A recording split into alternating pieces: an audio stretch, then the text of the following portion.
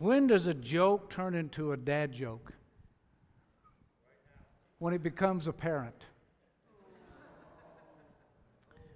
Most people are shocked when they find out what a bad electrician I am. Well, what did one eye say to the other eye? Between you and me, something smells. One more. That will be dismissed. No, one more. What did the paper say? You make a good point. Well, that's kind of what I'm wanting. I know they're bad. I can't wait to see my grandkids. You know, the oldest grandson, he's 17, and he just sort of rolls his eyes and goes, and tries to think of a friend's house he can go to visit. Our next grandson, he's 12, and he thinks, cool. And he starts looking up kids to write or call and share that joke with them. Our granddaughter, she's 10, and she still thinks, oh, Papa, you're so smart. You're so wonderful. I just love your jokes. So I enjoy all three of them at all three of those stages. And I'm telling you that there is not a more important job or ministry in all the world than being a good dad and a good grandfather. Regardless of what you do to earn an income, the job you have to raise your children is by far the most important ministry, the most important job you will ever have. Ephesians chapter 6. Turn with me there. Ephesians chapter 6. Verse 4. And you fathers, provoke not your children to wrath, but bring them up in the nurture and admonition of the Lord. The word provoke there has the idea of goading them, of doing things to cause them to be angry, to be frustrated. Actually, the word wrath, it comes with the meaning of aspiration, frustration, where you're doing things in their life that is frustrating, where they're not able to determine exactly the direction that you would have them to go, to provoke them to anger, to provoke them to wrath, to goad them, is what God's Word tells us here that we are not to do. That we're to bring them up in the discipline and instruction of the Lord. And see, and that entails involving yourself in their lives. To raise your children in the nurture and admonition of the Lord entails involving yourself in their lives, realizing that the work that you are doing when it comes to your children, and I really believe grandchildren also, the realization that comes to you, dads, is that this is what I'm here for. This is by far my most important ministry. I cannot tell you how many pastors, how many preachers have blown it because they would get so wrapped up in their ministry with the church that they would lose sight of their most important one. And that was their ministry that was running around all around them, wanting them to play baseball, wanting them to come out and throw a ball with them, wanting them to involve themselves in their lives. But the ministry came first. Well, I'm here to tell you, my kids have always come first, and I think that's the way God wanted it. That was God's always come first. Don't want you to misunderstand. But my most important ministry has always been to my household, to my children, and raising them in the nurture and the admonition of the Lord. Look at Deuteronomy chapter 6. Deuteronomy 6. Is this mic going in and out?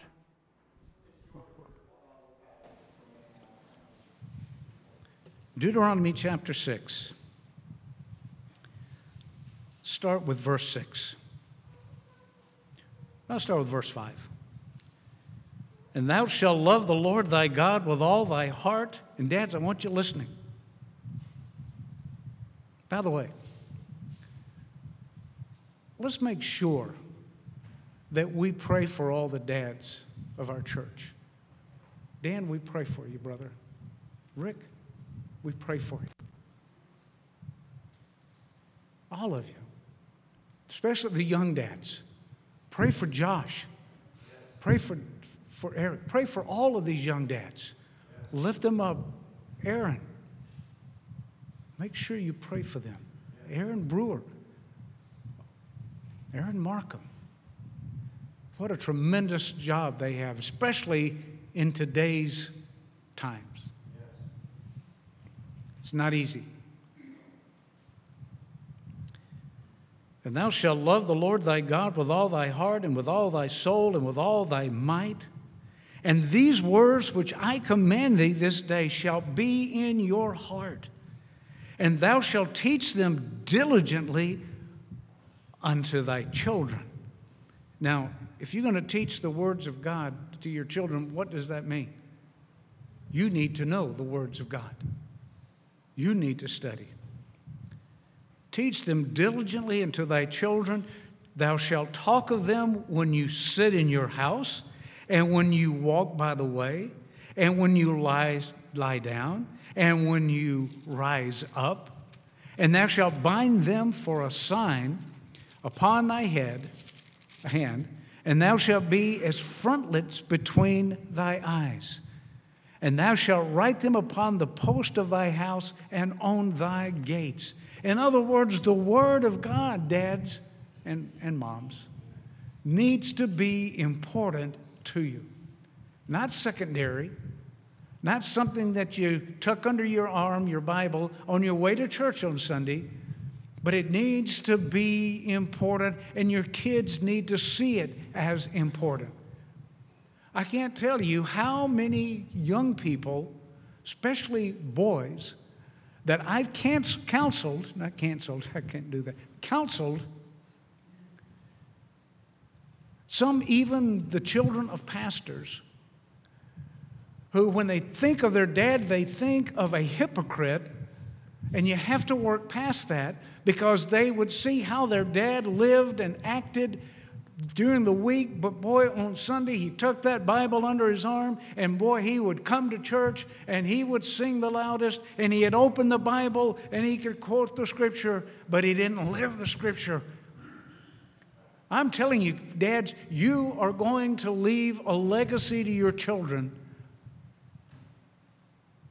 I hope and pray you choose to leave the kind of legacy that is honoring to God, not one that causes them to embrace the world. Being a dad is a tough job. I think it's the best in the world. But it's important that our kids see consistency. It's important that our kids see that we love the Lord Jesus, that we love their mother, that we love the people of God, and we love them. They should never, ever have to wonder, does my dad love me? I'm telling you, being a dad is much more important than just furnishing a roof over their heads, clothes on their back, food on their table. There are other needs that children have, emotionally, physically, but most importantly, spiritually. And that's when we step up to the plate. That's when we understand our role and how important it is to be a dad. And fathers, provoke not your children to wrath, but bring them up in the nurture and admonition of the Lord, in the discipline and the instruction from God's Word. See, that tells them how much you truly love them. Look at Proverbs 22:6. Proverbs 22:6.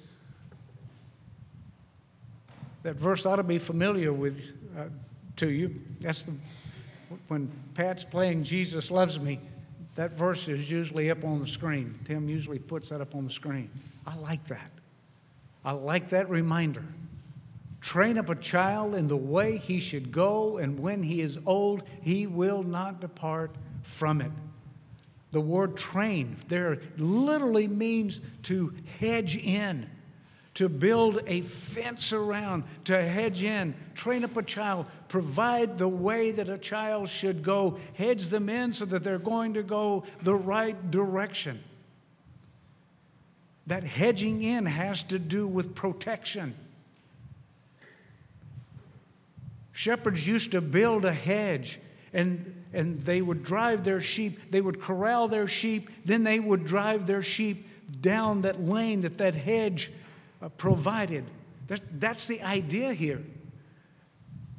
Is you take those sheep, you might call them children, but you take those sheep and you have them hedged in, and there's protection, and there's no wolf, there's no lion, there's no bear, there is no critter they can dare harm them or get to them, because you have hedged them in. And the protection is there for them. Train up a child in the way he should go, and when he is old, he'll not depart from it. You know, that truth, that inspiration by the Holy Spirit was given to Solomon. God's Word tells us that he was the wisest man to have ever lived or will ever live. That's what God's Word says about Solomon. But as you study the Scripture, you realize that in his later years, he really did blow it. He really had a difficult time. Early on in Solomon's ministry and his relationship with God was right on. And he followed after his father David until he started doing something that God had warned and said not to do. As a matter of fact, it was the first commandment, which is, "Thou shalt have no other gods before me." What trouble did Solomon get into? Other gods. And whose other gods? His wives. 700 wives. No man needs more than 200, right? No. I was just seeing if you were awake and listening. 700 wives, 300 concubines. The influence of their gods, the influence of him, and somebody once said, well, it has to do with political arrangements. I don't care what the excuse. It wasn't pleasing to God. It wasn't God's system. It wasn't God's method. And for a wise man, maybe politically, that was the wrong thing to do. And those different wives brought in the false gods from all the different countries they represented. And those false gods were filthy, vile, gods like Baal and Moloch, and all satanic. And here was the king involving himself in all of that and trying to give all of these wives the attention that they demanded and show them love and respect, that he adopted all of their gods. He broke that very first commandment, "Thou shalt not have any other gods before me." That in the second commandment, "Thou shalt not make any false images." He did all of those things.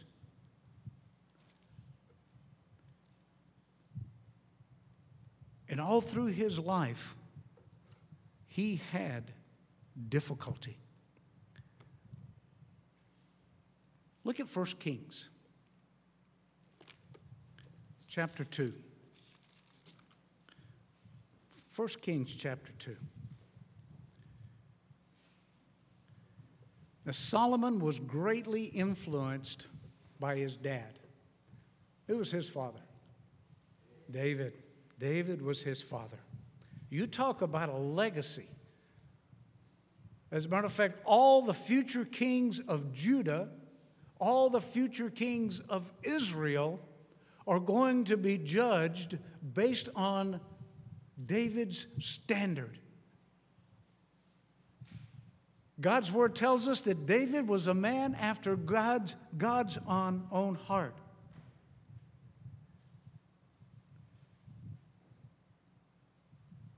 First Kings chapter 2. Look at his charge to his son before he dies. 1 Kings chapter 2.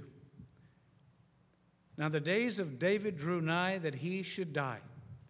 And he charged Solomon his son, saying, I go the way of all the earth. Be thou strong, therefore, and show thyself a man of God. And keep the charge of the Lord thy God, to walk in his ways, to keep his statutes and his commandments and his judgments and his testimonies, as it is written in the law of Moses, that thou mayest prosper in all that thou doest, and whatsoever thou turnest thyself. See the emphasis on the Word of God that David shared with Solomon. What David was emphasizing here was the Word of God. This shepherd king, this king warrior, this warrior priest emphasized the Word of God as he shared with his son the importance of God's Word. David is the standard for all the kings of Judah and Israel, and that really is good news to you, dads. You need to understand that. He was the standard, but we know David was not perfect. We know that David had serious family issues. We know that David made huge mistakes. He slipped up. He didn't do it right all the time. But the one thing that David did, and God's word says in Proverbs that David prayed for, Lord, keep me as the apple of your eye. That was David's prayer in Psalms. But the one thing that he did that was so clear is that his intent always, his heart's desire was to serve the Lord, to seek after God. That he depended upon God, and it was evident. Yes, he made mistakes. But when he did, what did he seek? God's forgiveness. When he slipped up, what did he do? He turned to God. David always made sure that God was first in his life. He was dependent upon God. When I think of David, I think of a book that I started reading years ago. Never got a chance to finish it. Somebody borrowed it. I mentioned it in a sermon. This was years ago. I think the book was written in the early 90s. I think it was published in 1990. But it was a great book as I started reading it. It was called A Man of Steel and Velvet. Have you ever heard of that book? A Man of Steel and Velvet. And folks, that's what we're looking in our dads, in our granddads, in our men. Men of steel and velvet. Men who don't apologize for being strong. Men who don't apologize for being manly. Men who do not apologize for their gender. They understand God made them this way. God's given them a purpose. God has a plan for their lives. They are men of steel. They're hard. They understand if they're called upon to protect their family, they can protect their family at all cost. But there's also that velvet side. There's that soft side, that humble side, that giving side. That's what God calls us to be, a man of steel and velvet. As I was preparing for this, I thought I'd go on Amazon and look to see if I could order this book. And it's still in print.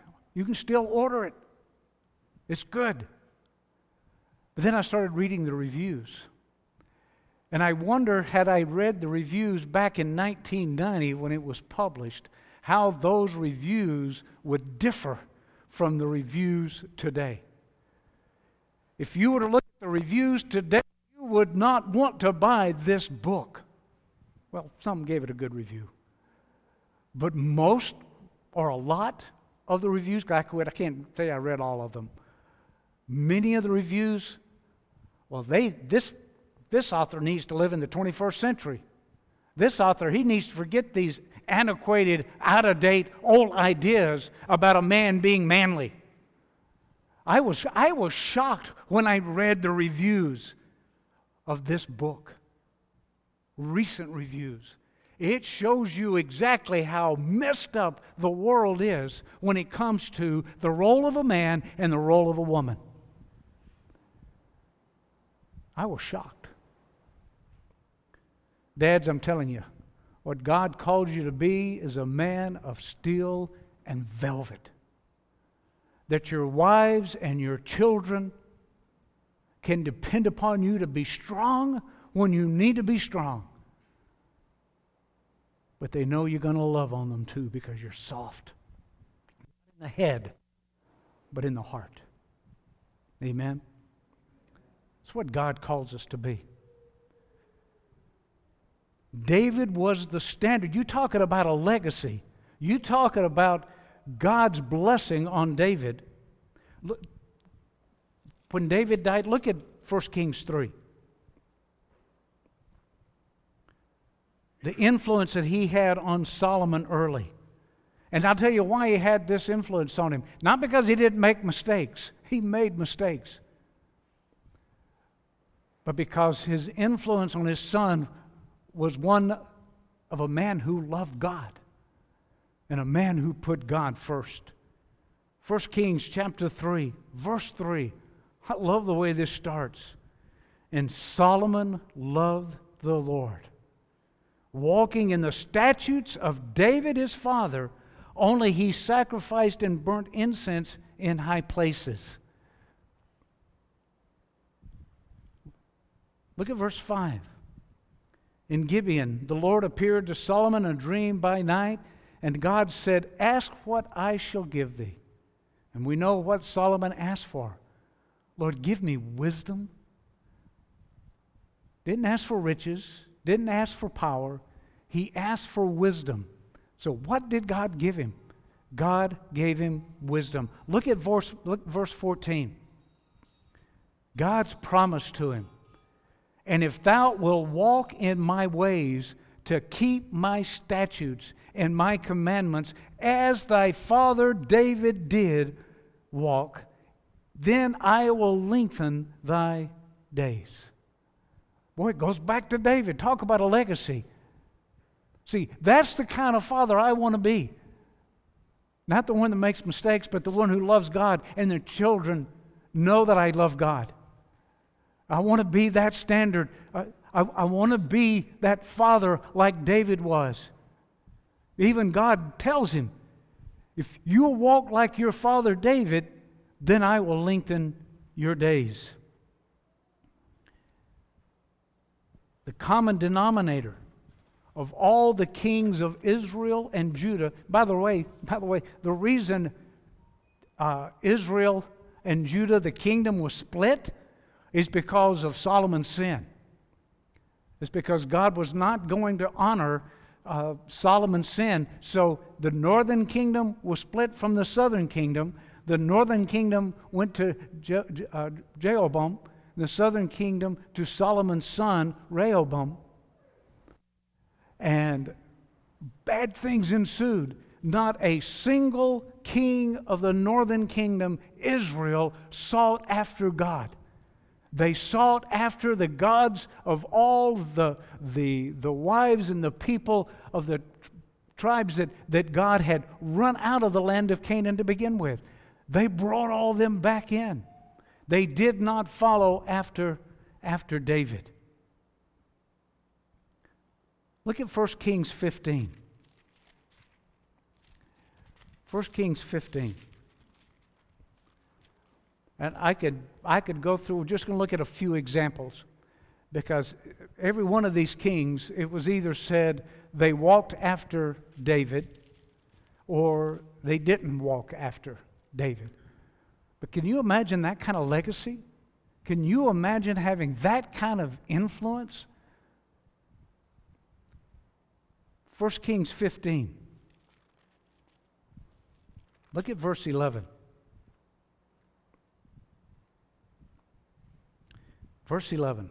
1 Kings 15:11. And Asa did that which was right in the eyes of the Lord, as did David his father. Now his father, it wasn't his father, it was his great-great-grandfather. But from God's perspective, he was doing it the way David did. And you know what? That pleased God.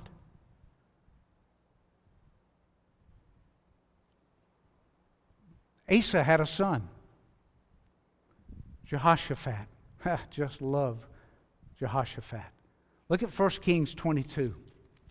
Man, there's so many things that went on in Jehoshaphat's life after he became king. Look at verse 22, chapter 22. Verse 43.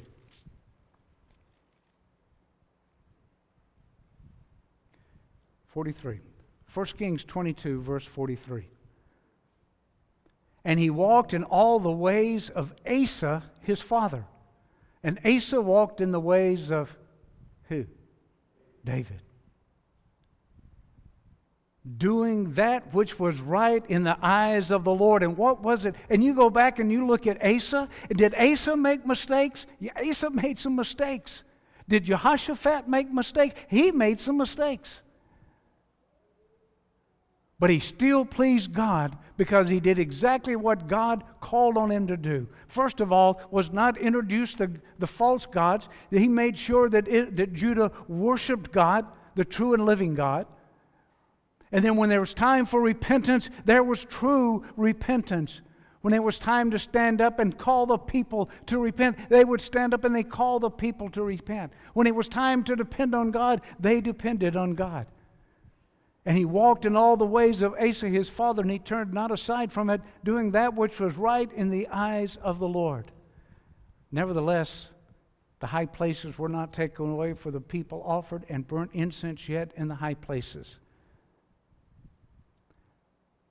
It seemed like there was always something left undone.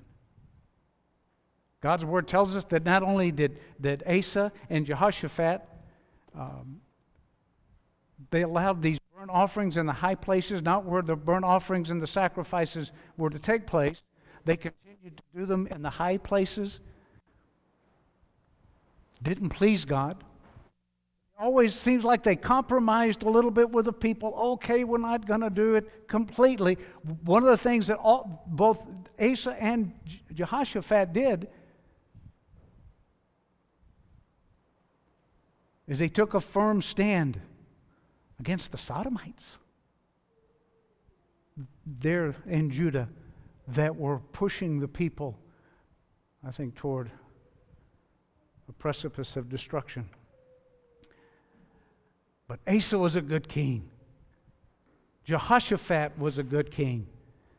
And I wish that I could say that Jehoshaphat's son Jehoram was a good king. But he was introduced to Ahab's daughter. Ahab was the king of Israel. He was a bad king. He was one of the worst of the kings. Ahab had a wife, and his wife's name was Jezebel. And we know all the stuff that Jezebel led them into.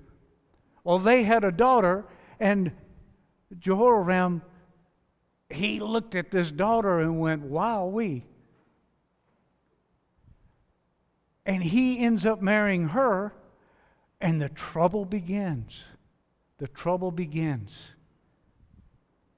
And his mother-in-law was extremely powerful and influenced them.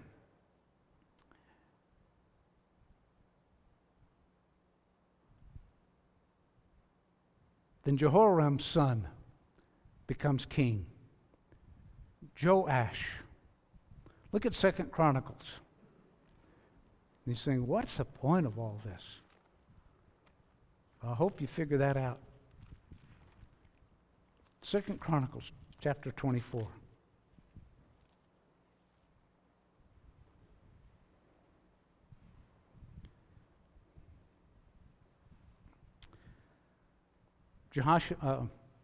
Second Chronicles chapter 24.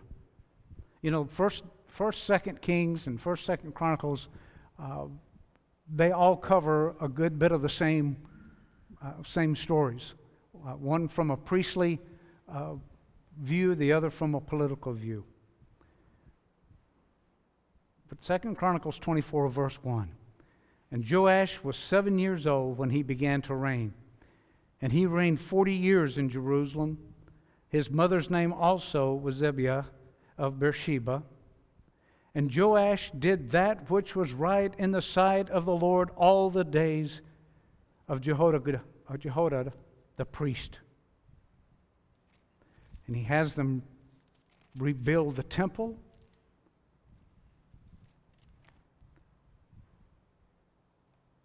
After Joash, Amaziah becomes king. 2 Chronicles 25:2 talks about him.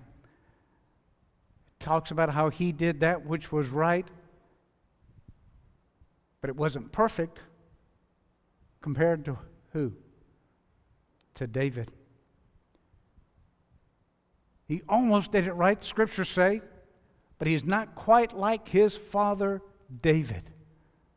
Boy, you can study that. The legacy just continues. The attitude, the teaching, the vision that David had, that legacy just continued as God honored that. Then we have Uzziah. God's word says that he did that which was right in the eyes of the Lord. Folks, as you go through all these good kings of Judah and the bad kings of Judah and the bad kings of Israel, the one common denominator is they either did which was right in the eyes of the Lord compared to that standard that David had set, or they didn't. And there was destruction, there were difficult times for all of them. Every one of the kings, Jehoshaphat, Asa, there was war, and you know who they warred against? This is what's so sad. As you do a study of all of those 1st and 2nd Kings and 1st and 2nd Chronicles, as you do a study, do you know who the thorn in the flesh to Judah was and their kings for most of those years? Israel, the northern kingdom. They were fighting against their cousins. You know, it makes you, Satan just stood back and he just watched. And all the other kingdoms, they said, let them do themselves in. It'll be easier to conquer that way. See, the point there is Satan knew exactly where their weakness was, and boy, that's where he attacked. One thing to remember, Satan he can't read your mind. He can't sense your emotions. The way Satan knows where you're weak and you difficulty is because we show him. We broadcast it. He didn't have to read our minds. He can see our actions.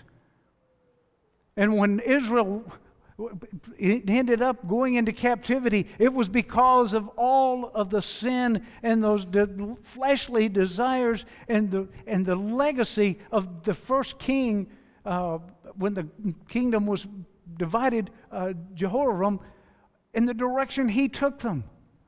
The whole point here is, folks, I want you to understand, dads and granddads, the direction you take your family, the legacy you leave your family, the stand you take for God's Word and God's promise and God's purpose, that's going to carry out who knows how many generations. It's an imperative that we take a stand. I'm not even going to get into Hezekiah this morning. But he was a good king.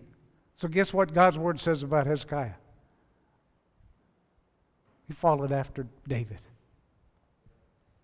Josiah, he was a good king. Followed after David.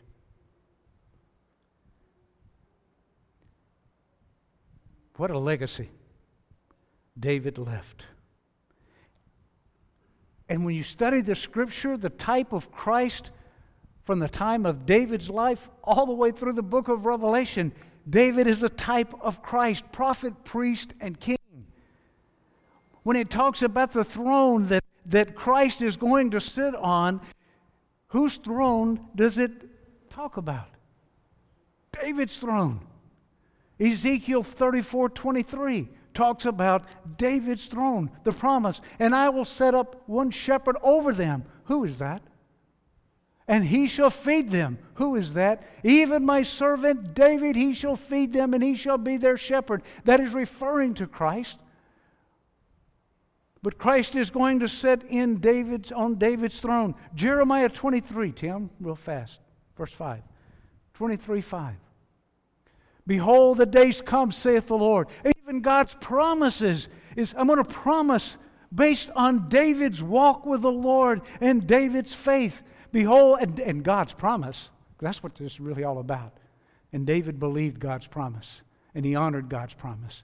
Behold, the days come, saith the Lord, that I will raise unto David a righteous branch, and a king shall reign and prosper, and shall execute judgment and justice in the earth. Isaiah 22:22. Isaiah 22:22. And the key of the house of David will I lay upon his shoulder. Whose shoulder is that? It's the Lord's. So he shall open and none shall shut, and he shall shut and none shall open. You talk about a legacy of faith, a legacy of purpose. That was the legacy of this father. David's heart was to do the will of his father. His faithfulness became the standard by which the future kings of Israel and Judah were measured. And what he did is he did not bring in any other gods. There was no idolatry. He made mistakes, but that wasn't one of them. And God honored that. You know, one of the greatest compliments, dads, that someone can give your son or your grandson or your daughter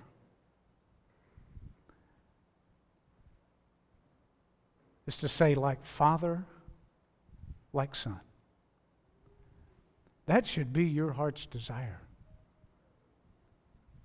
Like father, like son.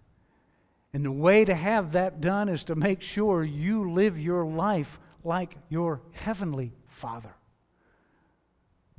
So they say, like father, like son. That's my desire. Psalm 42, we'll be done. Dads, I pray this morning that this is your prayer. Psalm 42, verses 1 and 2. Psalm 42. As the hart pants after the water brooks, so pants my soul after thee. Who wrote that? David. Verse 2. My soul thirsts for God, for the living God.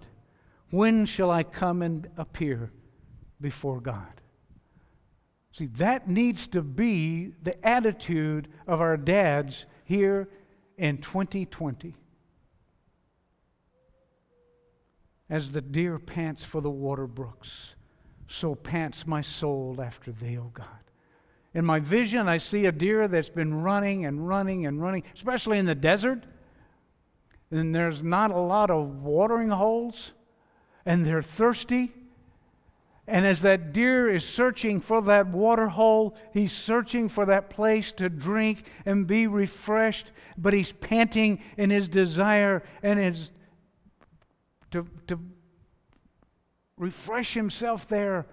That's the way we pant. That's the way we long after God, dads. Listen, I challenge you to be a dad like that. Psalm 63:1. Look at Psalm 63:1. O God, thou art my God. Early will I seek thee. My soul thirsts for thee. My flesh longs for thee in a dry and thirsty land where no water is. That is the testimony we need to leave our children, that that's the kind of father we are, that God comes first in our lives, that we hunger for Him. We hunger for Him to do His work in our lives. They need to see it. They need to visualize that. They need to understand that your strength, your kindness, your love, your mercy, your graciousness, your faith comes from the true and living God. And they desire to be like their daddy. They desire to be the daddy. They desire the God that their dad has. Let's pray. Father, how we thank you for these examples that we have of the legacy of faith. Father, may we learn from all of these Old Testament truths. Father, may we see clearly David's faithfulness, his desire to lead in a faithful manner. Father, may we understand the importance of being a godly husband, being a godly father, a godly grandfather, a godly uncle, a godly example, being men of steel and velvet, and understanding what your word calls us to be and faithfully being just that. Father, I pray for our dads here. I pray for all the men in this church who desire to be an example of your faithfulness and of your graciousness. Father, may we be those men of God, ready to take a stand for truth and righteousness in a world that is so opposed to the truth of God and the righteousness of God. Father, give us wisdom. Give us insight. Father, give me patience. Give us all patience, Father, as we serve you. We thank you for the salvation we have in Christ. We thank you that we belong to you. That's because of our relationship with Christ, your only begotten Son, that we can call you Abba, Father. That we can have that relationship with you, and how thankful we are this morning for that. Father, I'm thankful this morning that it was not because of works or deeds or anything that I did, but because of your matchless grace, your unending love. Father, that before I loved you, you loved me. That while I was yet a sinner, you died for me. Father, you made the way for me to have a relationship with you so that I can call you my Heavenly Father. And Father, not just for me, but for all who hear, all who believe, trust by faith. Now, Father, as we depart here, Father, may we remember as dads the role that you've called us to undertake. Father, we pray for our mamas too, and our grandmothers. Father, it's not easy raising children in these trying times. But Father, how thankful I am that you're there, that you lead and direct, and Father, that your word is there. And I pray if there's anyone here this morning that's never trusted you as Savior, that this will be the morning. This will be the time that they realize their need for you and by faith trust Christ as their Savior. And we pray these things in that name that's above all other names. In the name of Jesus Christ, who's Lord of all, we pray. Amen.